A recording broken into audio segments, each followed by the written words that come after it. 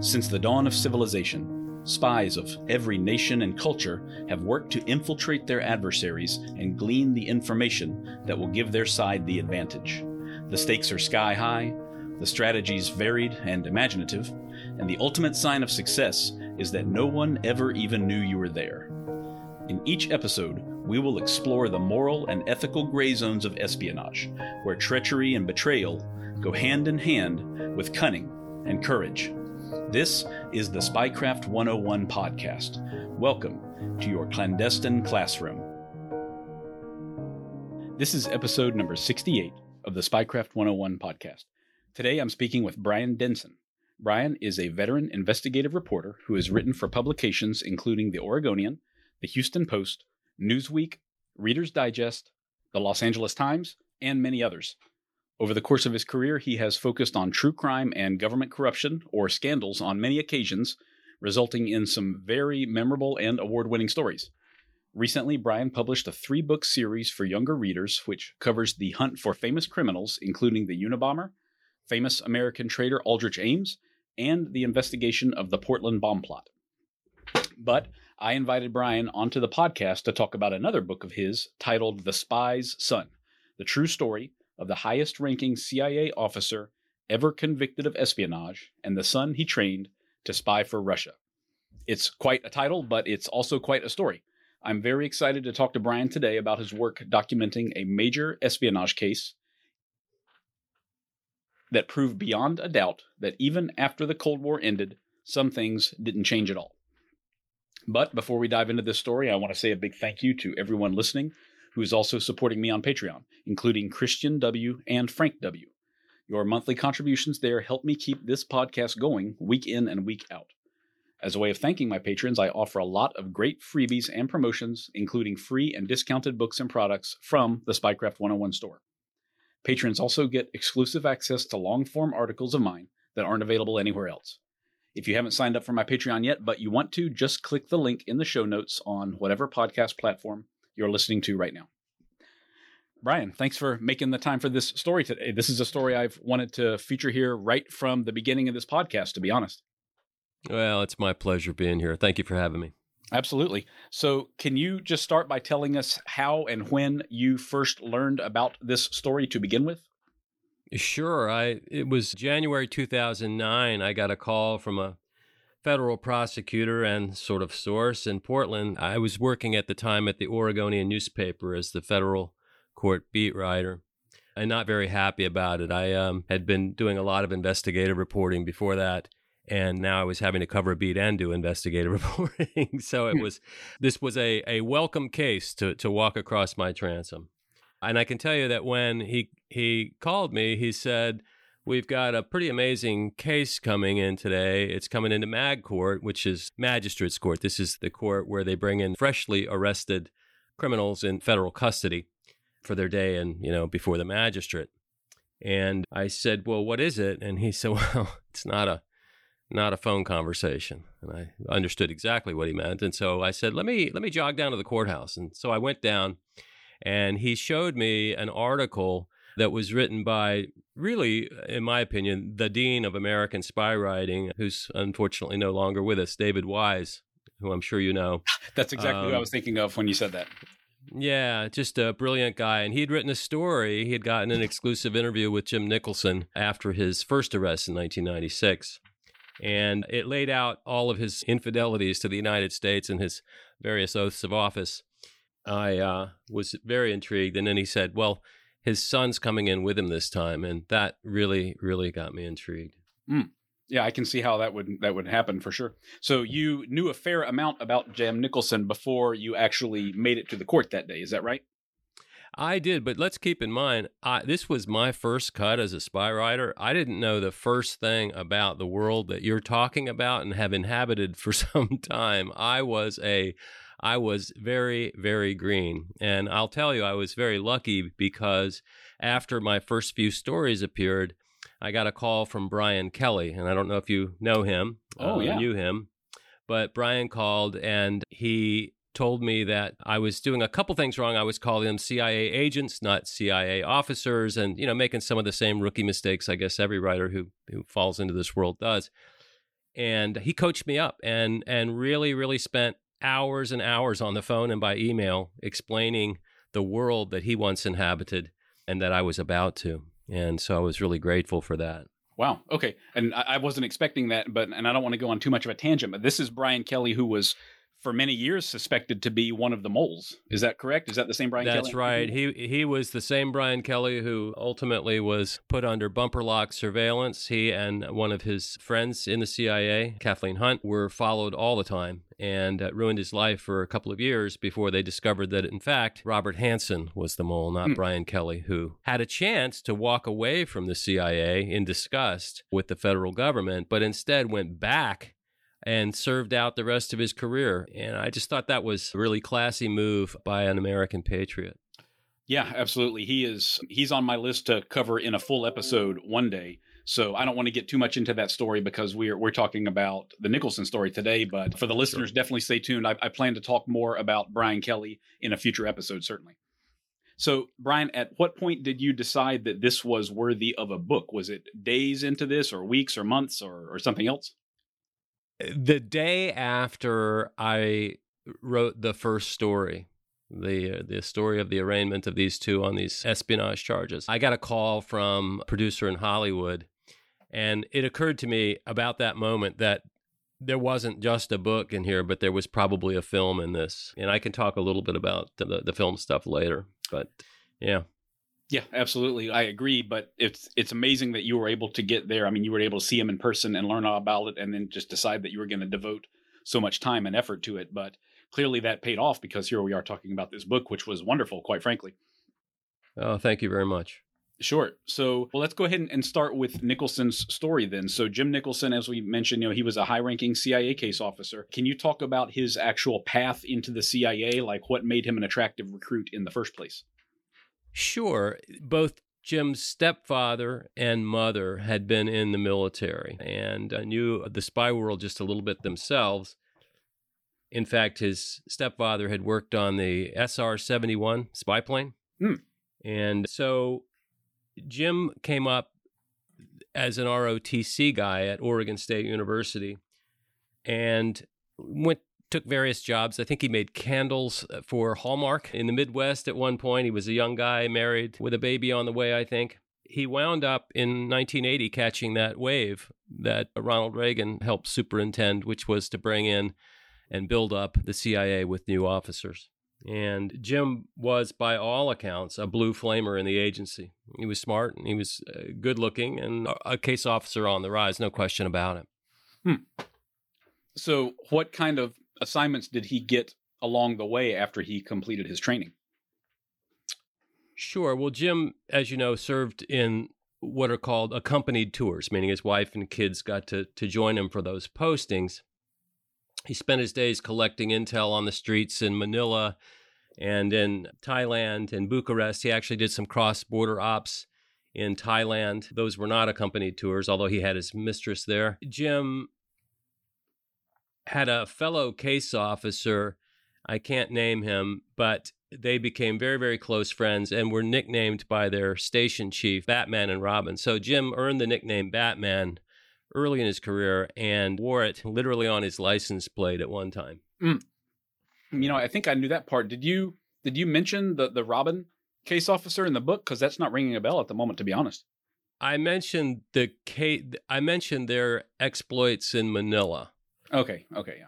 And I know who he is. He has never wanted to be interviewed for this story, and I've never understood quite why. Although he has, by all accounts, had a very, very good career in the intelligence field. Hopefully he'll open up a little bit more one day in the future. I hope he will call me as soon as this podcast is on. I can imagine. Well, let me be your second call then if he does call you. There you go. So what was it about Jim? You said he was a blue flamer. What was it about him that made him such a good case officer, or at least a very straight to the top kind of guy, rising star? I think he was the kind of guy that you would want in the intelligence field or in journalism, frankly. He was bright, personable, quite capable, and quite capable of charming the pants off of people. Precisely the kind of case officer the agency wants, right? Sure. As an aside, I should mention he happened to also be stooping a lot of women who were not his wife throughout his career. So, right. So that brings me perfectly to my next question. I know that although his career was on the rise, over a period of a number of years, his marriage fell apart at around the same time, basically. And I know that he got married fairly early, but can you talk about what led to that other than the mistresses or primarily the mistresses? Well, sure. Lori, his ex, now Alora Justme, she accused Jim of getting the maid pregnant in Manila. Then when they were in Bucharest, Jim was seeing spies under every sofa cushion. This was during the breakup of the Soviet Union. Mm-hmm. And Lori was sort of anguished by all of Jim's affairs over the years. And so she decided to have one of her own. And it's a peculiar story. She had an affair with the veterinarian. His name was Radu. And this is mentioned in the book as well. But apparently I didn't know this. But in Romania, the veterinarians make house calls, which made Radu very welcome in the Nicholson home, at least by Lori.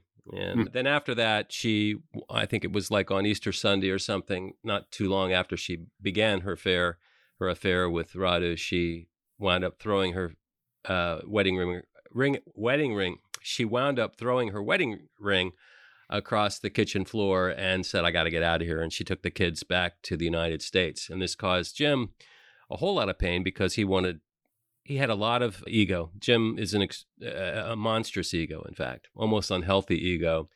And he wanted desperately to have his kids in his home. And ultimately he succeeded in doing that. Mm-hmm. Yeah. So at what year did this marriage break up? Because you mentioned kids, so they were clearly together for a number of years. Was this like early 90s at this point?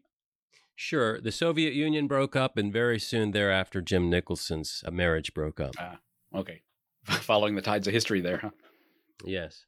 So she left, but you mentioned that he got custody of the children, which quite frankly is astonishing to me. But did he make a compelling argument to the courts, or was there something else going on there with Lori? I read every piece of paper that was in the public record, which was not a lot. Lori had the papers, but claims that she threw them away, and I don't have any reason to doubt her. I think it was an embarrassing episode for both of them. I think Jim charmed the pants off of the judge. That's my only explanation for how he might have pulled that off. Yeah, that is surprising for sure. I mean, I understand that he's got the primary income or whatever, maybe the kids wanted to be with him, but a guy that travels to the dangerous corners of the world and is, totally tied to his career and all that, getting custody of 3 kids is surprising to say the least. It's surprising at any time in history, right. having gone through a divorce and a custody issue, which wound up being very amicable, and we got a 50-50 split, but getting 100% would have been very, very difficult for me or anyone else. Right. I can imagine, but Jim somehow pulled off something totally unexpected, I guess. Not the only unexpected thing he pulled off that we're going to talk about, but happened. So all of this leads, he's a career guy who suffers a divorce and is traveling all around the world. There's nothing too astonishing really about this story yet, other than the custody thing that we just mentioned. But what was it that wound up leading him to actually consider or commit treason, commit espionage? So after Bucharest, he wound up being stationed in Kuala Lumpur. He'd been the station chief in Bucharest, the station chief for the CIA there in Bucharest, and then wound up being the deputy chief of station in Kuala Lumpur, Malaysia. It was there he needed money to handle this divorce. And so he had some authorized meetings with his counterparts in the SVR. There was a time there, you may recall, where the CIA and the SVR were trying to work together because the Soviet Union no longer existed. The old bad guys in Russia no longer existed, we thought. So Jim was in one of these authorized meetings, and he just blurted it out. He said, "I'm in trouble. I need $25,000.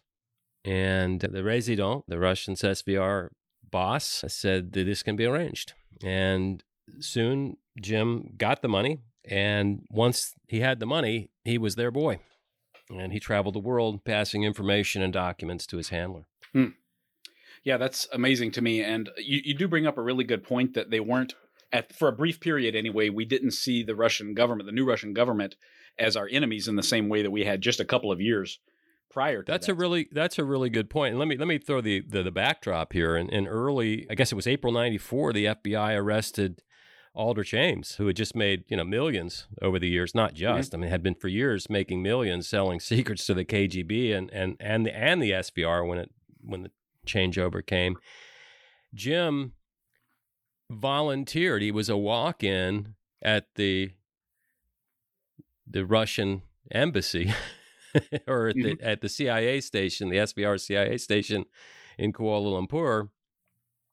And, he just, I guess, didn't really imagine or didn't think about what he had done. He later, I think it was exactly 2 months or thereabouts. I think Ames was arrested in April, and I think Jim walked in June. And I just don't think he really thought about what that really meant. And he later told Katie Couric, you can find it on old TV clips, I did. He said, I thought there might have been an opening, which is hopelessly naive. If there's always multiple, penetrations of every spy service. And, and usually they're micro penetrations, right? But you can always expect that there's somebody and that there's a very easy way to get caught doing that. And of course we had penetrations, and there was someone in the Russian Federation who had been in the KGB working for the CIA and later the SVR, and we'll get to him in a minute, I suppose, but he was able to point the finger at Jim. Right, of course. I'm totally shocked that he would, number one, that he would consider this just weeks, like you said, weeks after the Aldrich Ames arrest, which was just the most incredibly public thing imaginable at the time, and possibly someone that he knew personally, I would imagine, that community being relatively small. So why would he think that, with the eyes of the world on Ames, that he should go to practically the same people as Ames had gone to and sell out? I mean, it's really, for a guy who's very smart in so many ways, it really kind of makes you wonder. And I wonder if he just thought that he would be able to, skirt the counter-espionage people, or just use his tradecraft to never be detected, or something like that. Do you have any thoughts on that at all? Like, what would have made him, confident enough to try this? Jim Nicholson has never walked into a room in his life, this is my opinion, without believing he was the smartest boy in the room. Okay. And I saw it firsthand in the courtroom a few times, where he was standing and sort of gazing just over the foreheads of everybody in the room, as if he was ready to tee off on a 18-hole golf course, and just as relaxed as can be. Again, very spy-like, if you think about it, but also extremely arrogant. Yeah, well, that seems like it was certainly his downfall, or one of the things that contributed in a big way to his downfall in the end. So I know that initially the Russians were concerned that this was some sort of dangle, which had happened on both sides in the past, but he was totally legit. So how did that relationship develop over time? I mean, he must have had some incredibly valuable stuff for them, right? He did. The most valuable ultimately came, he was meeting with his handler all over the world and getting some tasking. But when he wound up going to the farm, that was after Kuala Lumpur, he was sent to the farm to be an instructor. And it was there that he began to really pick the pockets of the CIA. He gave up the names of hundreds of career trainees and handed them over to the Russians. So the Russians would know everybody who was working for the CIA, all the young officers, they'd know them by name. They'd know them by their characterizations. And that's not only did it put them at potential risk, it also ended a lot of careers because they were made. How can you do spying if you're an American CIA officer if you're already known to the other team? Oh, I know it. It's amazing. That really is, I mean, even for, I devote this podcast obviously to espionage and betrayal and treason and that kind of thing, but that really is one of the most despicable ways, in my opinion, to betray your organization, because you can't justify something by saying that, I'm giving them information from 2 years ago. For example, those people have left country, the situation has changed, et cetera, et cetera. There's really no denying that you are, hurting a crop of idealistic young people who are about to go out in the world, and now they're in 10 times the level of danger of capture or humiliation or torture or execution, from some of the third parties that the Russians might be working with. All of that is now possible, specifically because you were their instructor and you chose to give it up. So it really kind of boggles the mind that of all things, he would give that away. So true. And here's the kicker. Jim had trained some of those very CTs himself.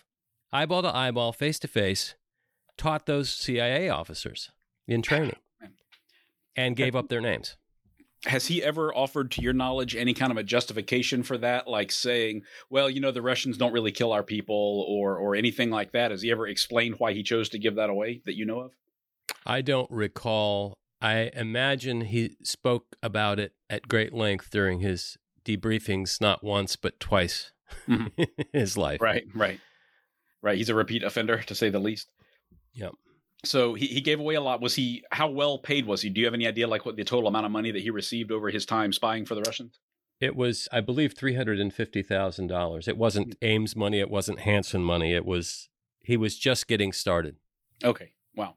How long did this go on for exactly, from the first meeting till his arrest, I guess? Oh, let's see. I don't have my timeline right in front of me. I know that he was arrested in 96 and so it was 94 to 96. It was a couple of years. Okay. It was 2.5 years probably. Okay. So that's a pretty significant amount of money on top of your salary, especially if you're planning for the long haul, like it sounds. Yes, and keep in mind, Jim was at that time the highest ranking CIA officer ever known to be betraying the CIA.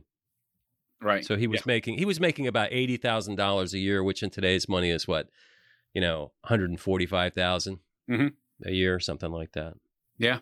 I'm assuming that when he's overseas, he's not paying for housing. So a lot of that money, it's not disposable income, but that money goes even farther than we might imagine if you're on an overseas posting, I would think. That's exactly right. That's true of the CIA, the Foreign Service, and all of our foreign folks over outside of the United States. Yep. So was he passing this stuff at personal meetings, or was he doing dead drops or, a number station radio kind of transmissions, anything like that? How was he actually getting information? These were the same kind of drops that Rick Ames was pulling off. They were meetings in restaurants and foreign ports of call, and they were dropping files in bags, and another bag would slide under the table with money in it. Wow.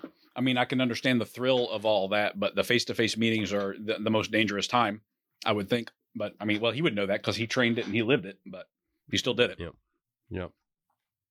So do you know what he provided besides the names of those trainees? Do you know anything else that he was able to provide? Not offhand. That book came out in 2015. Yeah. So it's been 7 years, and I think there were some things, but I just right off the top of my head, I don't recall. I'm sorry. Sure. Yeah, I mean, I just read it a couple of weeks ago, but I don't recall off the top of my head either. Yeah. But I know that he provided a lot. Were they, to your knowledge, asking him for stuff, or did he just say, this is what I have at the moment? The real tasking of Jim for information in his head came later after he was in prison, which we'll get to obviously in a couple minutes. So you kind of alluded to it earlier, but how was he finally caught? Like, at what point did an investigation turn towards him, and why? Well, it's public now, but there is a rather famous U.S. defector, a Russian defector to the U.S., Alexander Zaporozhky. You've probably heard that name. Yes. Yeah. And he helped point the way toward Hansen and Ames and another spy and Jim Nicholson. And he didn't have specifics about like names, ranks, that sort of thing. But what Zaporozhky was able to provide the U.S. intelligence apparatus was things like, in Nicholson's case, he was able to say there was a spy I've heard about, CIA, working in Malaysia, who then went and worked at the Covert Training Center, the farm, for the CIA. And so that was very easy to triangulate if you were getting that information inside CIA and FBI. Sure. Sure. And that's how he was originally identified. And I don't know to this day, even after all the research I've done, and it's about 8 file drawers worth of stuff and a whole lot of electronic files that don't contribute to that. I don't know, precisely what Jim was thinking. Yeah, I just don't. Hard to imagine other than I'll get away with it, I guess. Yeah. I guess he thought he could outsmart everybody who would come looking for him anyway, but that was betrayed. I think, as I said before, I think Jim is one of those guys who walks through life believing that he's the smartest guy in the room. And a part of that you would want to applaud, right? If you were a CIA station chief and this guy worked for you, you'd be all right. But if you're a human being, living in a room, or you're married to the guy, I suppose that's not always the best scenario. Right, absolutely. And I don't think it's in the book, but can you talk a little bit about what happened to Zaporoshky after that? I plan to actually cover that in the future, but I know that he popped up a few times after all of this occurred, didn't he? Zaporoshky has been very, very good to the United States to train on an old Saturday Night Live sketch. Yeah, Alexander Zaporoshky and several other spies who we got back in the spy swap back in 2010 were quite good for the United States and Great Britain, no question about it. Right. He was on our payroll, but he ended up getting arrested anyway after he defected, right? Wasn't he lured back to Russia at some point after he defected? Yes, he was. Yeah, I really want to get to the bottom of that, how he was lured back specifically, because I've heard some crazy stories and I want to know if they're true or not, but I know I can tell you the story if you want to hear it. Okay, yeah, please. He had lunch with a high-ranking CIA officer who I know very, very well, who had lunch with him, and he said, just casually, over fish, I'm going back. And he said, the CIA officer said, what? He said, yeah, I'm going back. He says, where? He says, Russia. And off he went. And against the advice of the CIA, which told him that he, likely faced prosecution. And indeed, that's exactly what happened. He was put in irons when he got there. This is all very public. It's all part of the public record. Right. The counterintelligence chief had a particular vendetta against Zaporoshky and had lured him back for a KGB reunion. Yeah. Oh my gosh, that's what I heard. I was wondering if that was true. Like he was offered a chance to come back and see his old pals, and he thought that was legitimate. Somehow he did, and somehow he believed he was smarter than everybody else in the room, and could go back, and all would be well with the world. Oh, that enough time had passed, enough water under the bridge had gone by, and sure enough, he went. Again, this is all in the public record. You can read this in multiple magazine and newspaper stories, but bits and pieces of it point out that Zaporoshky was very, very good to the United States for a long, long time. Yeah, I would love to hear it from him, because now that he's back in the United States, from what I understand, from what I've read, and you probably know better than I do, he's definitely keeping a lower profile these days than he did in the past. But if he's around, I would certainly like to interview him one day and get his whole story. But totally, I've been trying to get that interview for years. I went to his doorstep in Baltimore, just north of Baltimore, not too far from where I went on my first car date in high school. And I knocked on the door, and this was the second home. And after he'd gotten back. And I heard classical music playing upstairs, but no one answered the door. Oh, man. I later found out that he was into classical music, so it must have been him. Oh, wow. Right there on the other side of the door, and he wouldn't talk to you. That's unfortunate, but... Probably not right behind the door, but yeah. Yep. Yeah, I hope that he opens up a little bit more in the future in a way that protects himself, at least, but I would... He's an American hero. Mm-hmm. Alexander Zaporoshky is an American hero. And I agree. He's done more for the United States that hasn't been made public, I'm sure, than has been made public. Right. I think that we probably know 10% of his story if you put it together from all the different things that have been written about him. And I would love to hear the whole story one day, but who knows if that'll happen. Mm-hmm. Wow. Great. Well, okay. So on to Nicholson. Anyway, so he was betrayed by Zaporoshky, as you mentioned. But that still meant that a criminal investigation had to occur, because the word from one individual doesn't necessarily make for, absolute evidence. So how did they begin this investigation into him? I mean, it must have been shocking to go after a guy who was like a GS-15 or something like that. Then Like it it's not a becomes number anymore. SS1 or SS1 Okay, yeah, or yeah. something. So he would have been whatever the top GS ranking is. That's what he was. So they started a criminal investigation to him at that point. I guess, did the FBI initiate that investigation?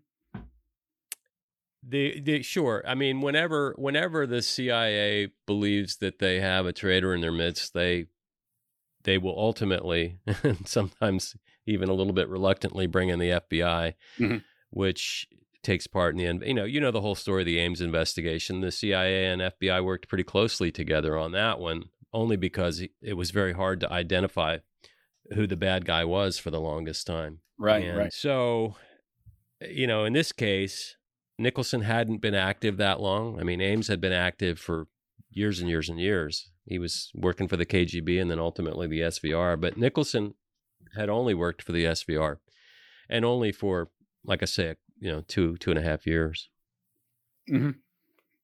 So what was the moment that they finally kind of like caught him, like the smoking gun evidence, so to speak, that he was actually, passing along secrets to a foreign intelligence service?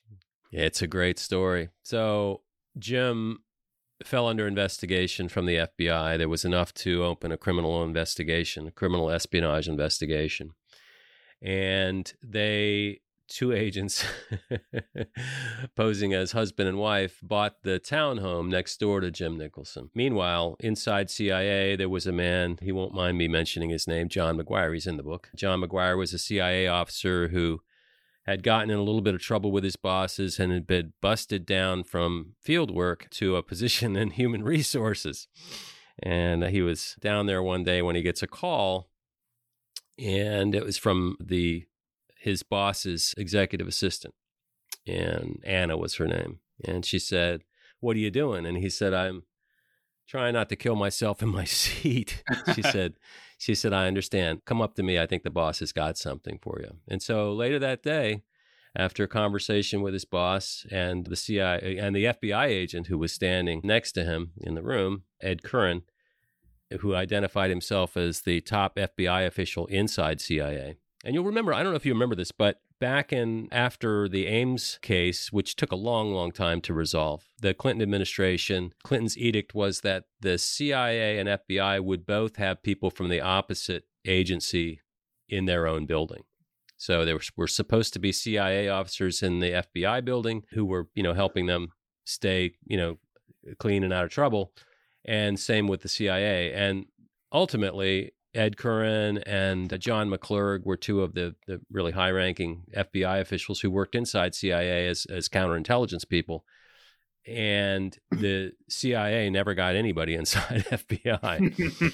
So, I mean, they did a lot of the FBI did I don't want to say a proctologic investigation of Jim, but it was the next best thing. I mean, they bought the house next door. They were running surveillance of all different kinds from there, electronic surveillance. They searched his minivan that he drove the kids around, and they found his Toshiba laptop that the Russians had given him.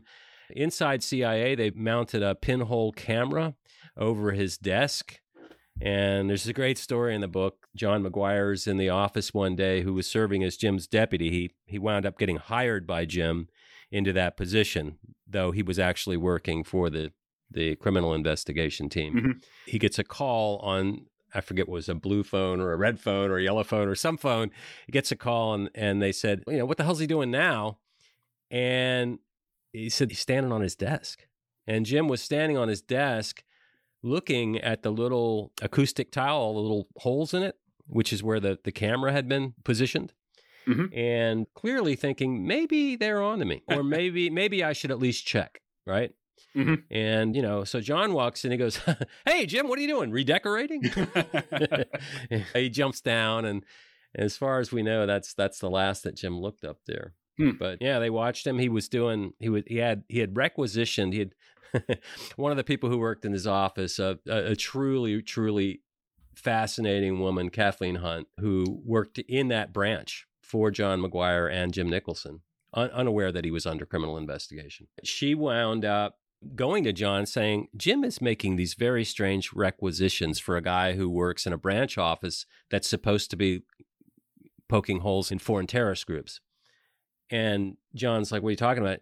She said, well, he requisitioned a briefcase that has a camera attachment where you can shoot pictures of documents inside the case, and a special spy camera to do it with. And McGuire, knowing that she was starting to get close and the investigation couldn't have somebody who was asking questions, specific, especially if she would go to Jim with these questions, said, oh, that's just Jim. He's an eccentric. You got to just let him go. He's fine. So he was doing some stuff that he was copying documents and carrying them out of the building and trying to sell them, and was selling them to the Russians. So eventually they have enough to arrest him. So how exactly did the arrest itself go down? One of the coolest not one of the coolest, the coolest arrest story that I have ever written about in my life. They waited until November of 1996. Jim's on his way to Switzerland. He's going there ostensibly for business, but he's really going there to visit his Swiss bank account and meet his Russian handler. And so he says goodbye to Nathan and Star. He's in his little townhome in Burke, Virginia, and off he goes. Little does he know that there is an immense FBI surveillance team awaiting him. They followed him from his home as he was being taken to the airport with Star and Nathan, his kids, two of his kids in the van. His brother Rob was driving. They let him off, and Jim was under surveillance the whole way, from the house to the airport.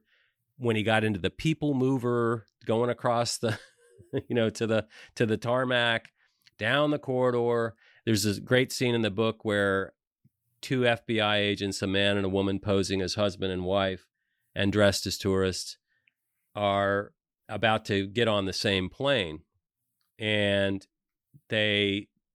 Jim stopped or did something, and they had to sort of hold up for a minute.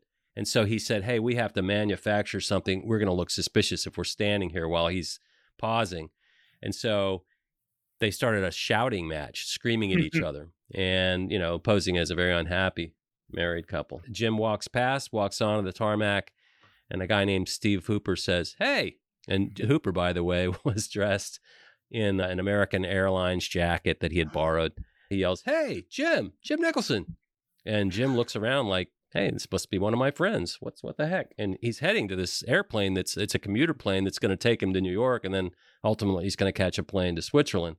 And he's got 73 rolls, I think, of film in his shoulder bag.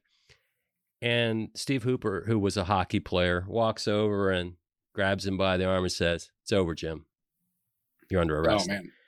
And took him over and let the heads of counterintelligence for the FBI and CIA have their way with him. And they bent him over the back of the car and arrested him right there. Wow. But at every moment, from the moment Jim left that place to the moment he was arrested, there were dozens and dozens of people in the people movers, people on the tarmac, people in the airport, all of them FBI agents. Wow. Even for them, I know that's their job and their profession, but it must be pretty exciting to get such a high level arrest. Just, all the watchers, all the people that are involved, even tangentially, that's got to be pretty exciting for them to get such a high level guy, especially from another agency. It's a career case. And yes, you're right. There's no love lost between those two government agencies. So that was the end of his spying, you would think, normally. But as for Jim, he's the very, very rare guy that didn't actually put him down for the count, did it in the end, the arrest and his eventual conviction and his prison sentence?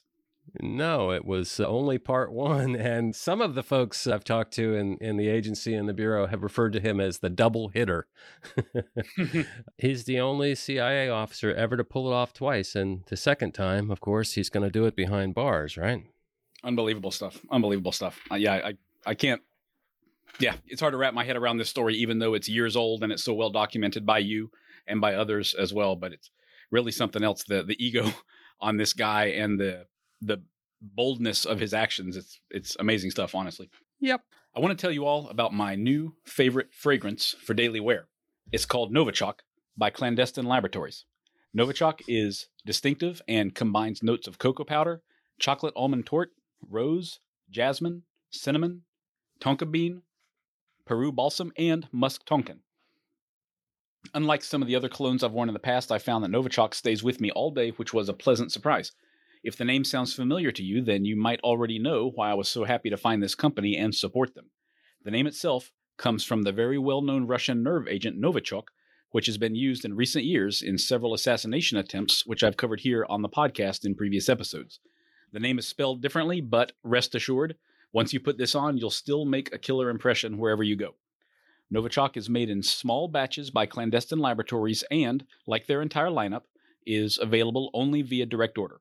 If you're not sure which of their fragrances is right for you, you can also check out the Discovery Stash. 6 different mini bottles at one great price, which is perfect for finding your signature scent. So make sure to check them out either via a link in the show notes of this episode or at their website, clandestinelaboratories.com, or on Instagram at Clandestine Laboratories. So, Brian, I have to wonder, why is it that even from inside prison, Jim chose to continue to commit espionage against all odds? Well, he wanted to reestablish contact with the people on the same team, and that same team being the SVR. Mm-hmm. They were his, he was their boy. And mostly he wanted money from them, which he knew would be helpful to his kids, who were all adults at this point and were struggling financially with some college debt and that sort of thing. So do you think it was more for the kids than anything else? Was that the prime motivator, or was his ego perhaps a major factor as well? Ego is a huge factor in everything that Jim does. I thought so. Yes. Jim wanted the kids to be happy because he wanted the kids to keep coming to see him at the prison, which they were going to do anyway. They loved their father. And he wanted to be there and be able to give them some money. And that fed his ego to be able to do that. Yeah, that was one thing that surprised me. And we've obviously been speaking about all of his negative qualities this whole time, really, but he was quite a doting and loving father in many ways. And it was reciprocated by the kids as well. They were very close to him, weren't they? They were. And I will tell you, they still love their father quite a lot, though his ex-wife doesn't love him very much. Right. But, Jim's a complicated guy, but for that, his love for his children is real. Mm-hmm. But his ego is large, and I think if I've never been able to speak to him, I've never been allowed to speak to him. But if he were in the room here, I would love to ask him that question. How could you have done this to your kid? How could you have put your kids in this situation? How could you have embarrassed your family not once but twice? But he's a complicated guy, and he really felt, I believe, based on all the research, that he really wanted to get money into specifically Nathan and Starr's hands. I think Jeremy was already in the military. He was in the Air Force at that time, and I don't think Jeremy was struggling the way that certainly Nathan was. Nathan was, I think had student debt, though he had a disability rating from the Army after a parachuting accident, and Nathan really needed the money. And Nathan was the most like his dad. He was the one who really was, Nathan sort of described at one point the way that they would both sort of dress up, and, they were sort of peacocks, as Nathan described it.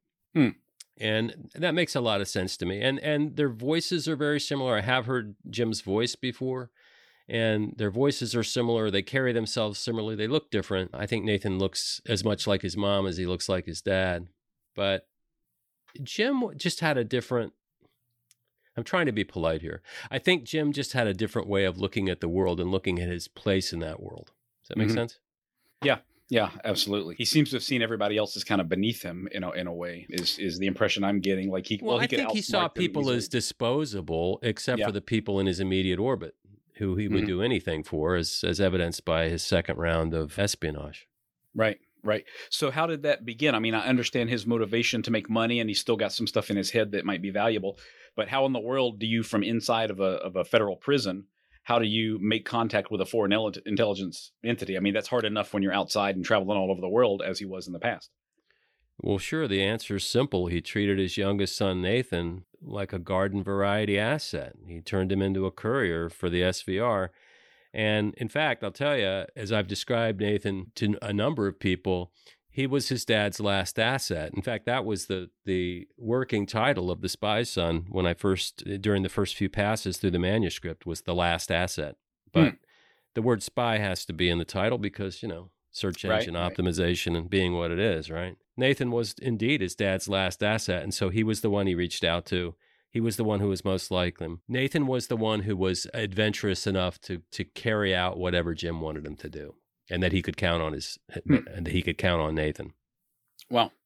So it's very hard for me to wrap my head around his motivations as well, in a way, just because common sense would dictate that this is going to end badly. You know what I mean? And I mean, obviously, common sense doesn't always play into interpersonal relationships, love and that sort of thing. But it seems like he should have thought, especially like after he gets out of the room with his father, the common room, the meeting room, or whatever it's called at the prison. He should have kind of, the cooler head should have prevailed a little bit, but that's not what happens. So how exactly did Jim convince his son to take up the mantle of espionage for the family?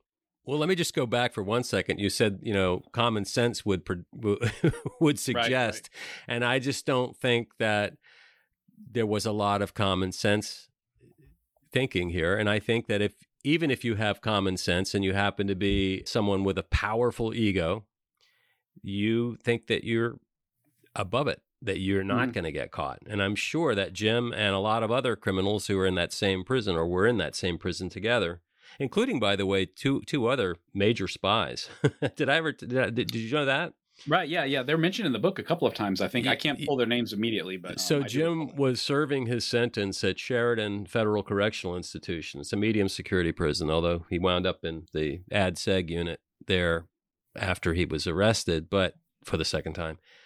But Christopher Boyce served time with Jim Nicholson, and so did James Durward Harper, both of whom I interviewed after the book came out. I mean, they were both major Cold War spies. Yeah, I was able to get in contact with Christopher Boyce as well for the podcast. Unfortunately, he declined to be interviewed. He said he's no longer doing interviews. So if he ever changes his mind, maybe I'll get him on here in the future. But I'm glad that you were able to interview him at least. I spent a lot of time with Chris and his then wife. Yeah. Good. Yeah, he's an interesting guy from everything I've read, so I'd love to hear his story. Well, they lived here in Oregon, you know that. I mean, after prison, that's where he wound up. So, is it? Yeah, I probably went out to their place, and I have a very funny picture on my website somewhere of Chris Boyce sitting there, and I had made a little snowman. He was showing me his Falcon, and so I made a little snowman and had him sit down with it. Oh, wow. And I just remember the guy bursting out laughing and saying, "You're crazy, you're crazy, you're crazy." Oh, wow. Yeah. I got to look for that. Good. Yeah. So he's in there with these guys. And, a minute ago you said that they think they're going to get away with it. And that's pretty funny coming from a guy wearing an orange jumpsuit, for espionage, thinking, okay, they caught me the first time, sure, but this time I'm going to outsmart them.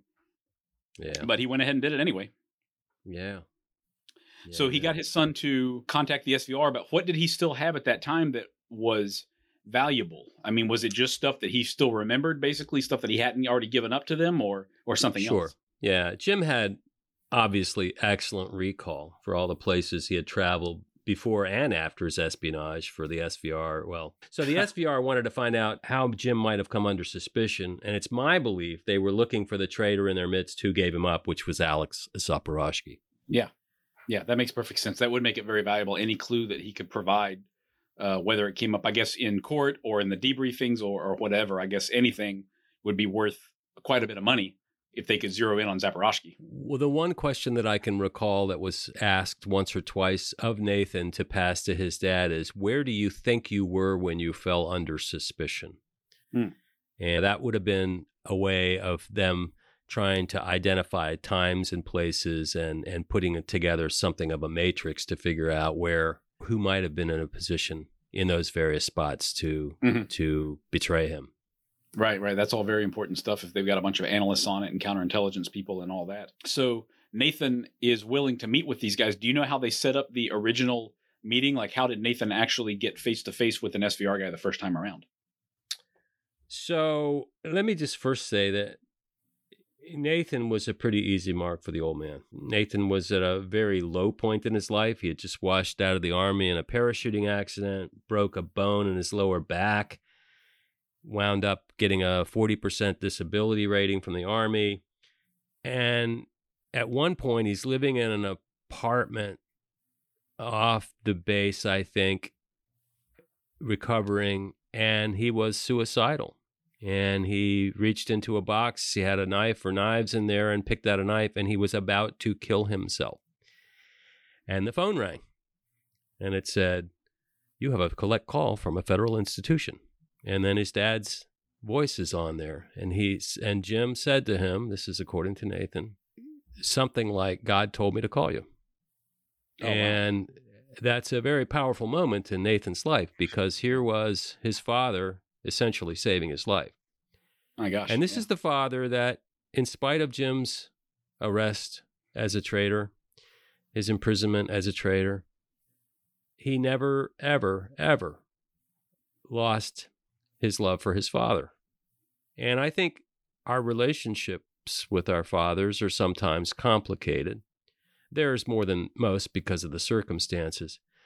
But at the end of the day, there's always a desire by the son to impress the father. And I think Nathan had that in triplicate. Yeah, I can see that. And he's, impressing him, helping him, following in his footsteps. There's a lot of things there that can kind of override that common sense that we mentioned a few minutes ago. And, the financial gain there at a very low point in his life was kind of icing on the cake, to say the least, I'm sure. Well, and quite clearly, Nathan doesn't just love his dad. He would have done virtually anything to help him.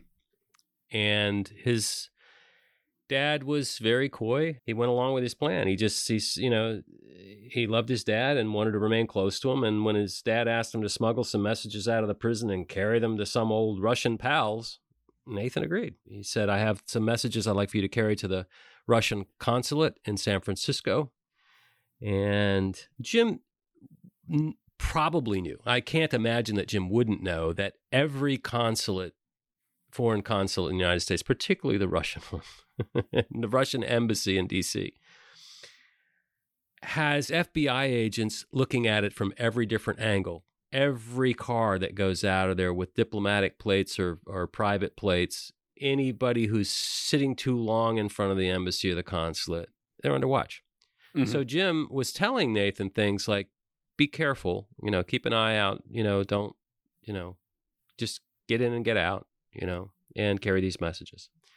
And ultimately Nathan goes the first time, and they turned him away. They said, we have, we don't believe you are Jim Nicholson's son, and go away.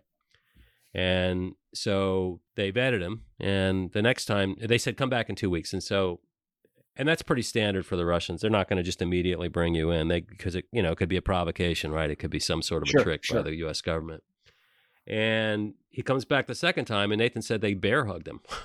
They were thrilled to see him. How's your dad? And then they gave him $5,000. And that's when Nathan made a little error and launched the second investigation. Oh, man. So what was that error that he made exactly?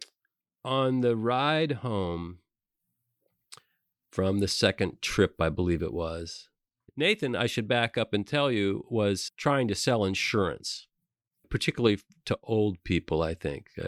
I forget what kind of insurance it was. And he's honest to a fault. Actually, if you knew him, you'd be surprised how honest he is. And was unable to sort of be, salesman-like with old people, and felt guilty trying to take their money, and ultimately quit the job, which is another reason that Nathan needed money. But he was in this car heading home, and Jim calls and says, "How you doing, son?" He goes, "I'm doing fine." And he says, "How's everything going?" He says, "Oh, yeah, it did great. It made a sale for $5,000.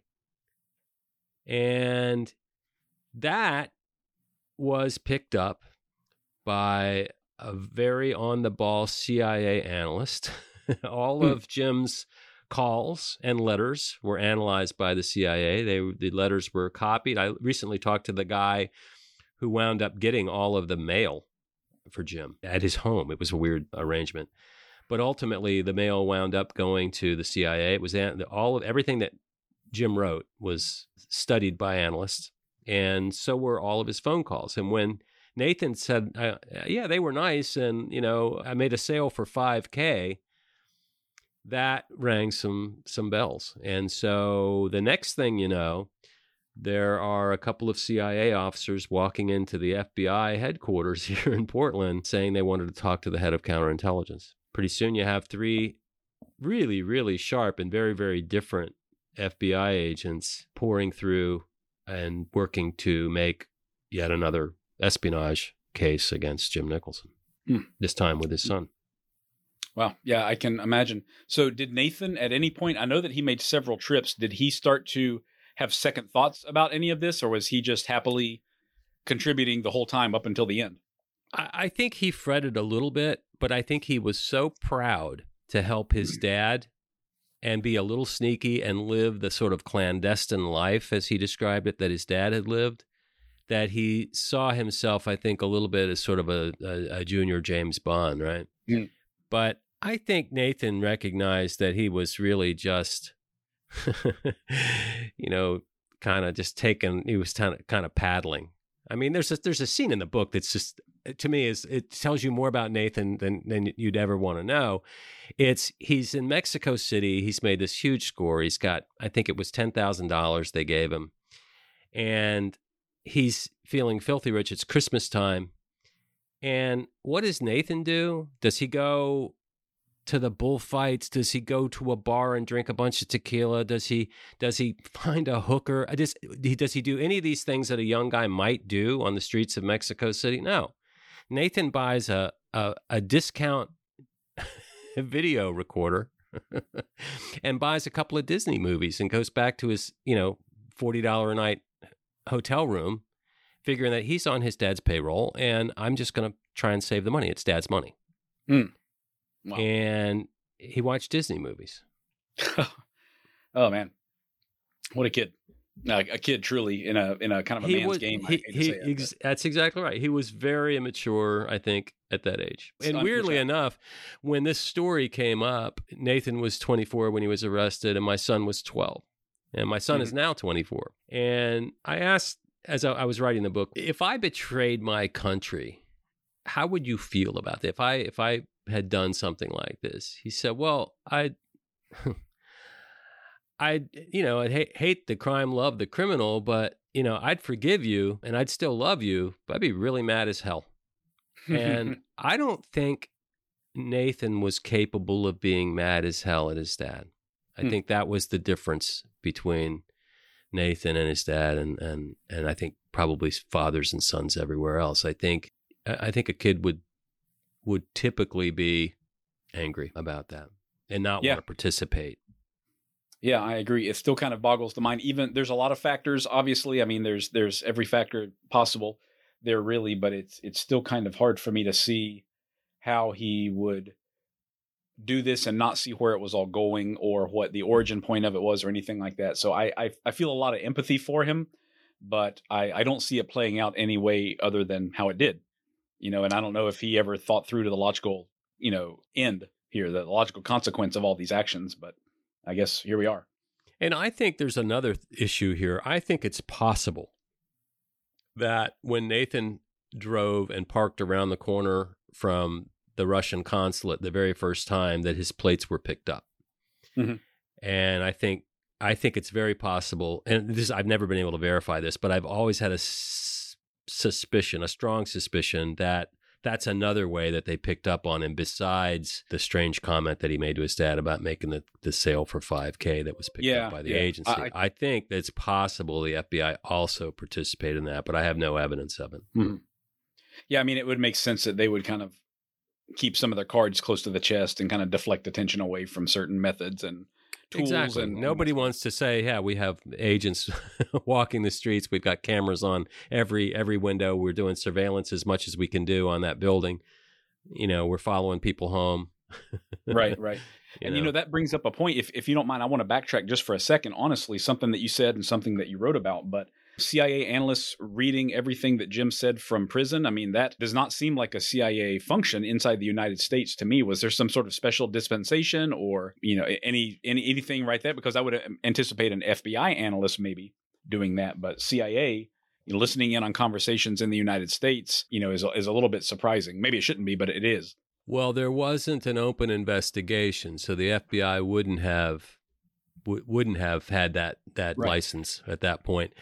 But the CIA was able to establish what they call the predicate, right? Which is, hey, something's going on here. And then the FBI, with enough evidence, could open a criminal investigation, which is precisely what happened. The CIA analyst spots it at CIA headquarters, passes the information on to the FBI. Ultimately, it travels to the FBI. And sure enough, the CIA officers who went over there said, we think he might be up to it again.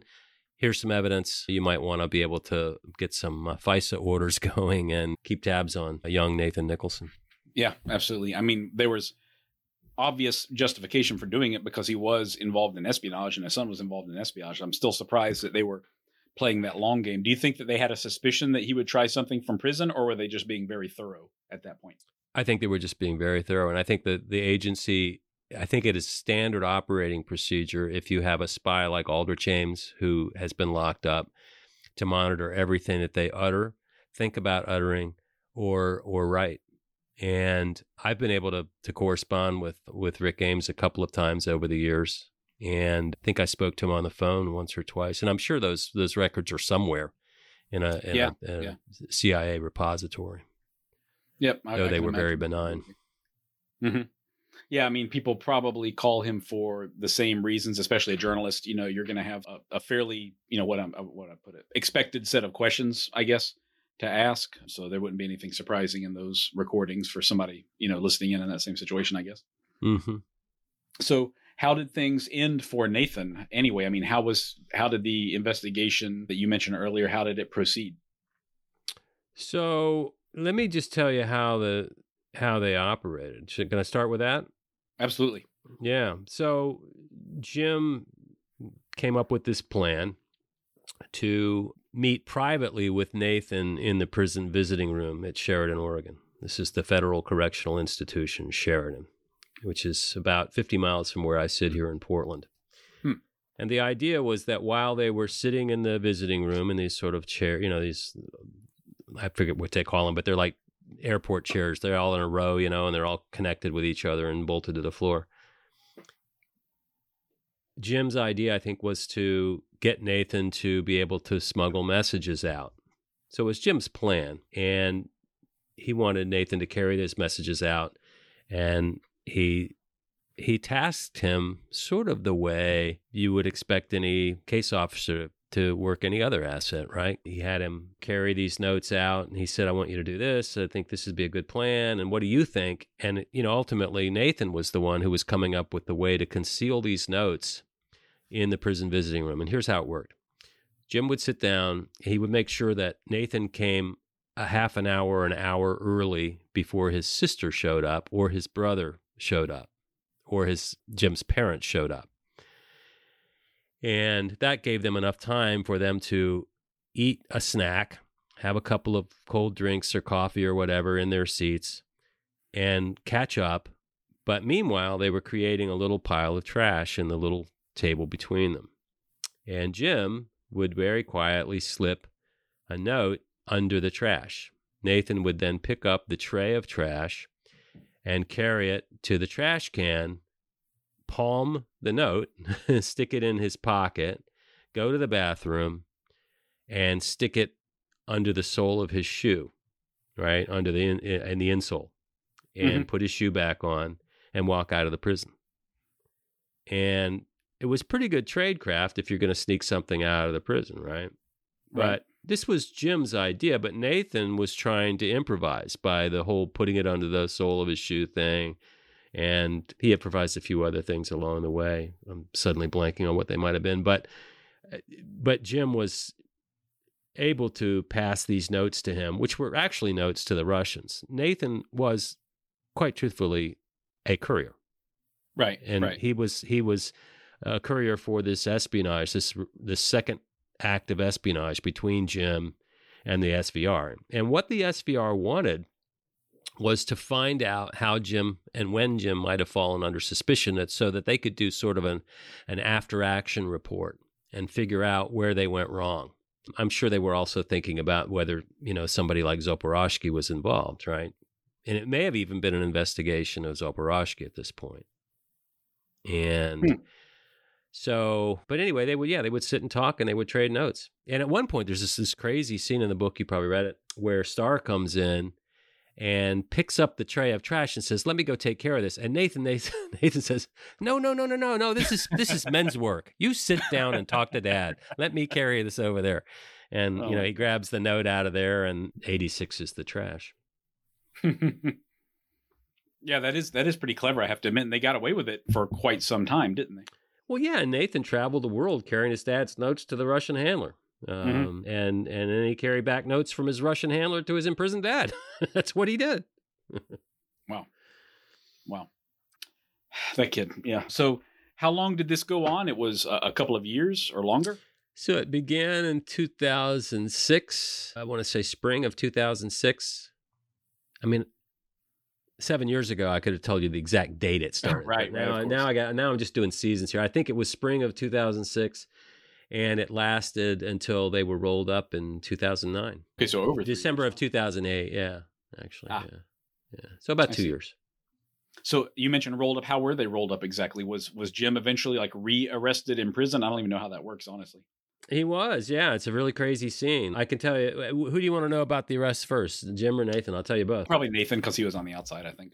Sure. So Nathan was at his place. He had just come back, I believe, from Cyprus, and he had been, unbeknownst to him, under investigation for some time and had been tailed by the CIA in Cyprus and the FBI as well. They were conducting surveillance of him all across Cyprus. But anyway, he comes back and he goes to sleep and wakes up to a thump, thump, thump on the door. And he looks out the peephole and he sees two guys that are clearly FBI agents in plainclothes. And he basically just pretends not to be home.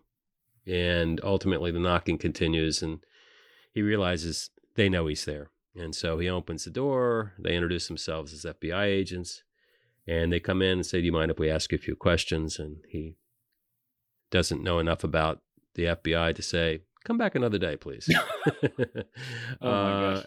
And invites him in, and because he's a nice guy, right? I mean, wants to, and he's talking to them, and they're asking him questions about his travels and this sort of thing. Meanwhile, these are the agents who had already sort of intercepted him on his way back from a trip. I'm not trying to remember where he was. I think he was coming back from Lima, Peru. He was coming through Houston, and they intercepted him. They flew to Houston, and they got the customs officers to detain him, like they would do anybody that, might have done something wrong, or somebody just a random check or whatever. And somehow the FBI agents got a hold of his backpack without being on the floor with the customs people. I guess one of the customs people must have carried it back to the office. But anyway, they had no printer or anything back there. All they had was his backpack with, his Walkman or whatever, and which is kind of dating this whole story. But there was a notebook in there. Nathan had been taking notes when he was talking to his handler, his Russian handler, in all of these different meetings. So ultimately, Agent Jared Garth, starts furiously scribbling on a pad of paper everything that was in the notebook. And I mean, ultimately, they seized the notebook in their raid. But in it, it was basically the kinds of questions they were asking Nathan to ask his dad. So ultimately, they do show up. 2009, I think it was January 2009, they came in and arrested him, took him to jail, and he was accused of conspiracy to act as an agent of a foreign government, which is an espionage charge. Mm-hmm. And the conspiracy, of course, being with his dad. So that's how Nathan was arrested. He did a long investigation. There was a long day of attempted interviewing, and Nathan lied and lied and lied. And Agent John Cooney said, "Okay, listen, I'm going to give you a mulligan. You've been lying to us. I want to tell you right now, it's a federal crime, punishable by a prison term, a significant prison term, if you lie to the FBI. We're going to just forget this ever happened. We're going to give you a mulligan. And Nathan took the mulligan and told them everything. They didn't arrest him immediately. They allowed him to stay home so that they had wiretapped his phone. And of course, people are calling him. And there are these very famous phone calls between he and his sister. What's up with the FBI? A young woman named Camilla Beavers, who I think Nathan sort of fancied at one point, and they were college buddies, I think. She called. She was in Austin, Texas, and they had stopped in to talk to her there.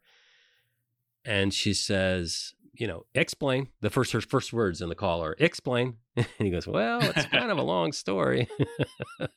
And then he explained that he was, working for the Russians. And oh my gosh. And she's laughing all the way through it. And she said, I thought Russians were pretty cool. He goes, they are. They're really cool people. Man. So Jim's arrest is much more interesting. Jim was in his prison cell or somewhere in the prison and is summoned to a break room somewhere.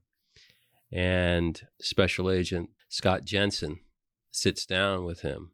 And Scott had very clearly been in Cyprus, or at least had known somebody who was in Cyprus doing their surveillance on Jim. I don't think Scott has ever acknowledged that he was actually in Cyprus, but he might have been. I think he was.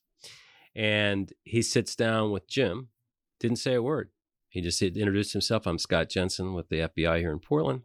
And then he slid a postcard across the table that said, welcome to Cyprus. Oh, wow. And the look on Jim's face was priceless, as Scott describes it. They had a fairly brief chat, I think. And Jim basically said, I haven't done anything wrong. Nathan hasn't done anything wrong. Go pound sound, basically. And they had enough very soon thereafter to arrest him. And they did. They arrested them both. Wow. So Nathan, I mean, he's made some serious errors, to say the least, but he's also a pretty sympathetic guy. So is that how the jury saw it during his trial? Not only did the jury see it, but I think the U.S. Attorney's Office, the prosecutors saw that. I think the judge very clearly saw that. I think anybody with half a brain saw that Nathan was a dupe. His dad had really, really taken advantage of him. And had it not been for Jim Nicholson, Nathan would have never done anything criminal in his life. And there it was. He did. And so there was a group, in fact, of women on the defense team. There were like 5 investigators that were part of a team that were working on this, rare spy case, here in the District of Oregon. We get a lot of spy cases here. We get a lot of marijuana cases here, like, bulk marijuana cases, but we don't get a lot of spy cases. The 5 women really, really loved Nathan and really, really despised Jim. And they called themselves the Mom Squad.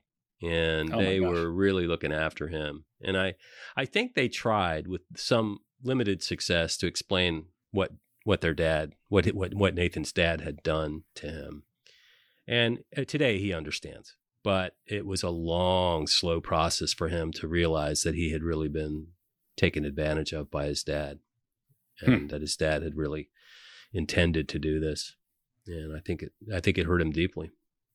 I mean, I think he knew to a certain extent exactly what it was not exactly what Jim was up to, but I think he knew to an extent that his dad was up to no good, but I'm certain that he didn't know the extent of it. That's what I'm trying to say. I gotcha. Did he serve prison in the end? Serve prison time? So when Nathan was arrested, he was taken to the Multnomah County Jail here in Portland. And I believe he was there for either 71 or 73 days. It was less than 3 months and before he was allowed to come out on bail. He had to wear an ankle monitor and that sort of thing. And during that time, I think it's sort of poignant to point out that he had this ankle monitor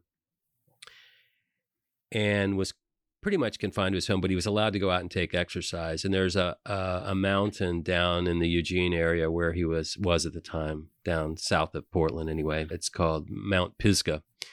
And he would go hike that mountain frequently, the ankle monitor and all, and really, really turn things over in his head. And I think he ultimately recognized that he would always love his dad, but he really felt, I think, hurt by all that had happened.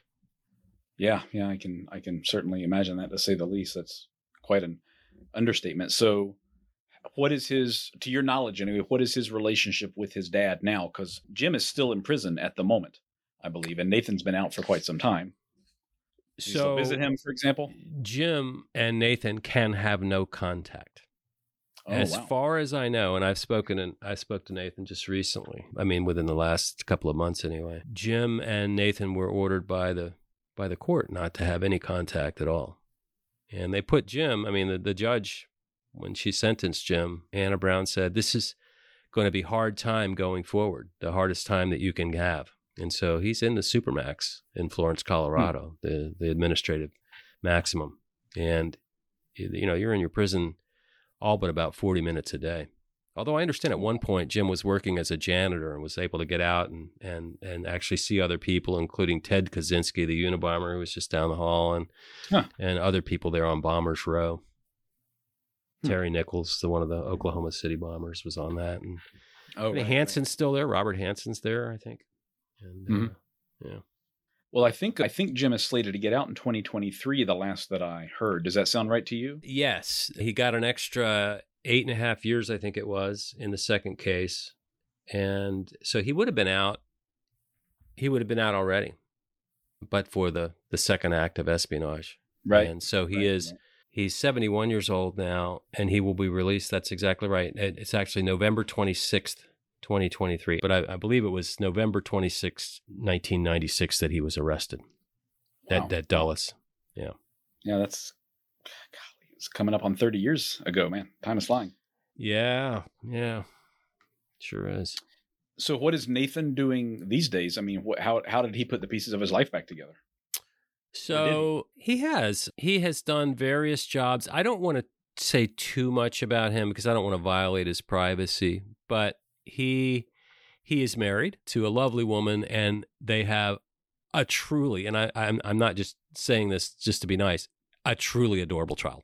And they are very private. They have a great family life. I think she has a good job. I believe he is currently employed. He was sort of underemployed for a while because of the felony record, but I believe he is employed and doing very well now. We have spoken a few times recently for various things. He's the same sort of just ebullient young guy. Good. Well, I'm glad to hear that he's improved things a little bit since then. Do you think, I know this is probably speculation on your part, but do you think that he and Jim will get back in contact after Jim is released? Yes, I'm sure that they will. When Jim is released, I'm sure that he and Nathan will have that talk. I'd love to be a fly on the wall for that conversation. Oh, yeah. But that's a truly personal thing between them. I get it. And but I spent a lot of time with Nathan. I've spent no time with Jim. I'm hoping, and if Jim Nicholson is listening to this at some point, that you will meet me and we will have a day-long conversation, because I think there's a hell of a story in whatever Jim has to say. Yep, there absolutely is, and you're the guy better than anyone else just about probably to ask the right questions about that story as well. So hopefully you get to write more about it with using his own words. I sure hope so. There was no way I had to do a write around. The government forbid me from having any conversations with Jim. Furthermore, they put Jim on something called a special administrative measure. Are you familiar with this? No, I don't think so. So the Attorney General of the United States has the authority to place something called a SAM, a special administrative measure, on prisoners that they don't want to be able to go public, which means they can't speak to media. And Jim was placed on a special administrative measure. There have been a number of other convicted spies and terrorists who are under special administrative measures. But what it does ultimately is it violates the First Amendment. And for the longest time, and if you happen to be a really good national security lawyer out there and you want to take my case, I think the special administrative measures are unconstitutional. And I think the First Amendment should always stand up, and the American people ought to be able to hear from people who have done terrible things to the country and not be shut down because the government doesn't want them to talk. Wow. Yeah, well, I very selfishly agree with you completely on that because of the opportunities that it presents to get a lot more of this very important history out there, certainly. What are the the government arguments for that anyway? Just it'll continue to do like harm to national security if they, talk more about what they did? I don't know what their fears are with Jim Nicholson. All of the stuff that Jim gave up is sort of on the public record now. Mm-hmm. There's nothing in. I mean, there are probably some things that are not in my book because I don't know them.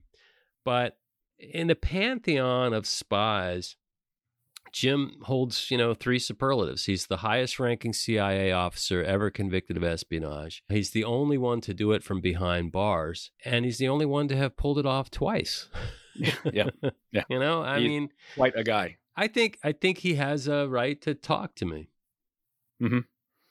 Yeah, I mean, I certainly want to hear more of his story. I think a lot of the listeners right now do as well, despite any, arguments against or arguments for, keeping him quiet even after he's released from prison. But of course, there's always a lot more of this history that I want to know that I probably never will know.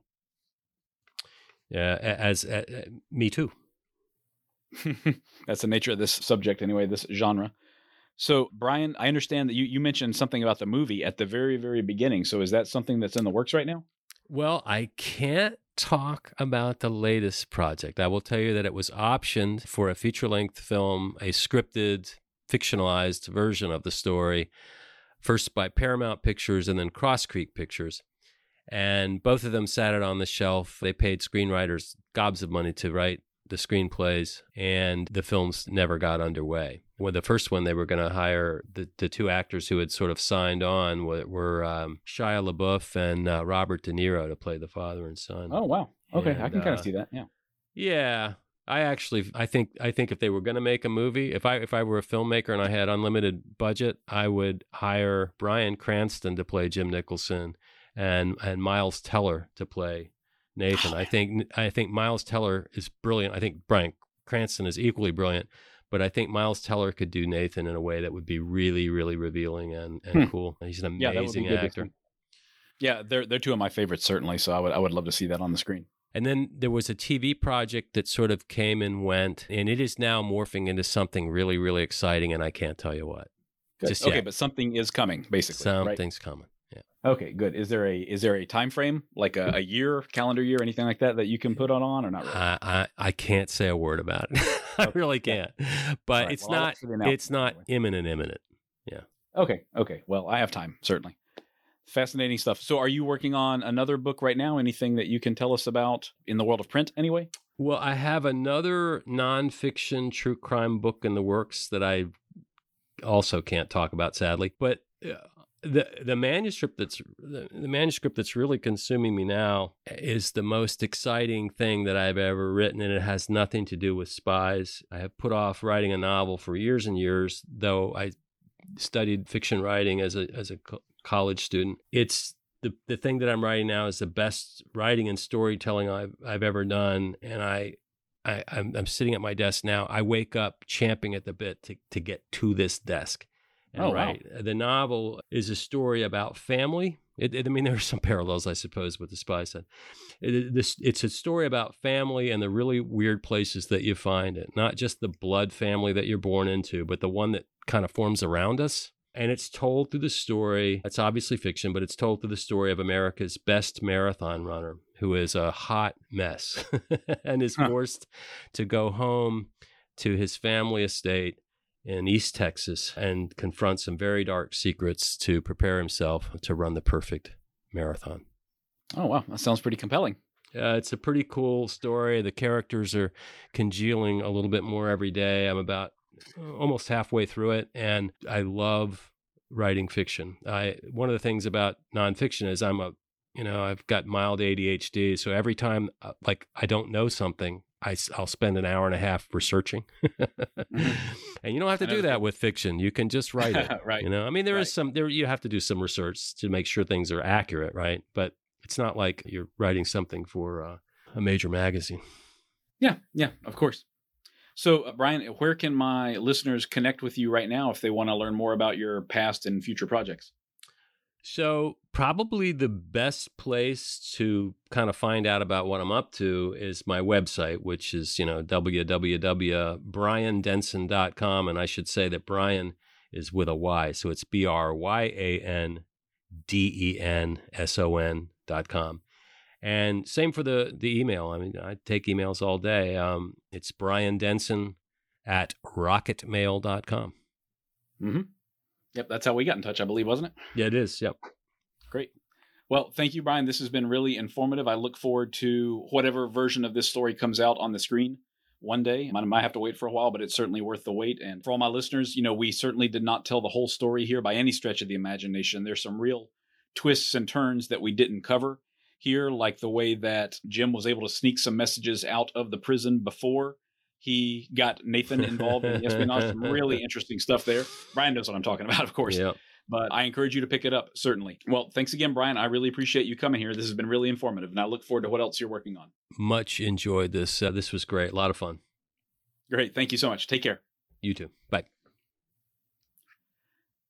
If you're interested in more of Spycraft 101, look for my pages on Instagram @Spycraft101 and @cold.war.stamps. You can also find more great articles on my website, spycraft101.com. Thank you all for listening, and I hope you'll stick around because there is lots more to come. Disclaimer. This podcast is for entertainment purposes only. The stories and statements expressed herein are experiences and opinions.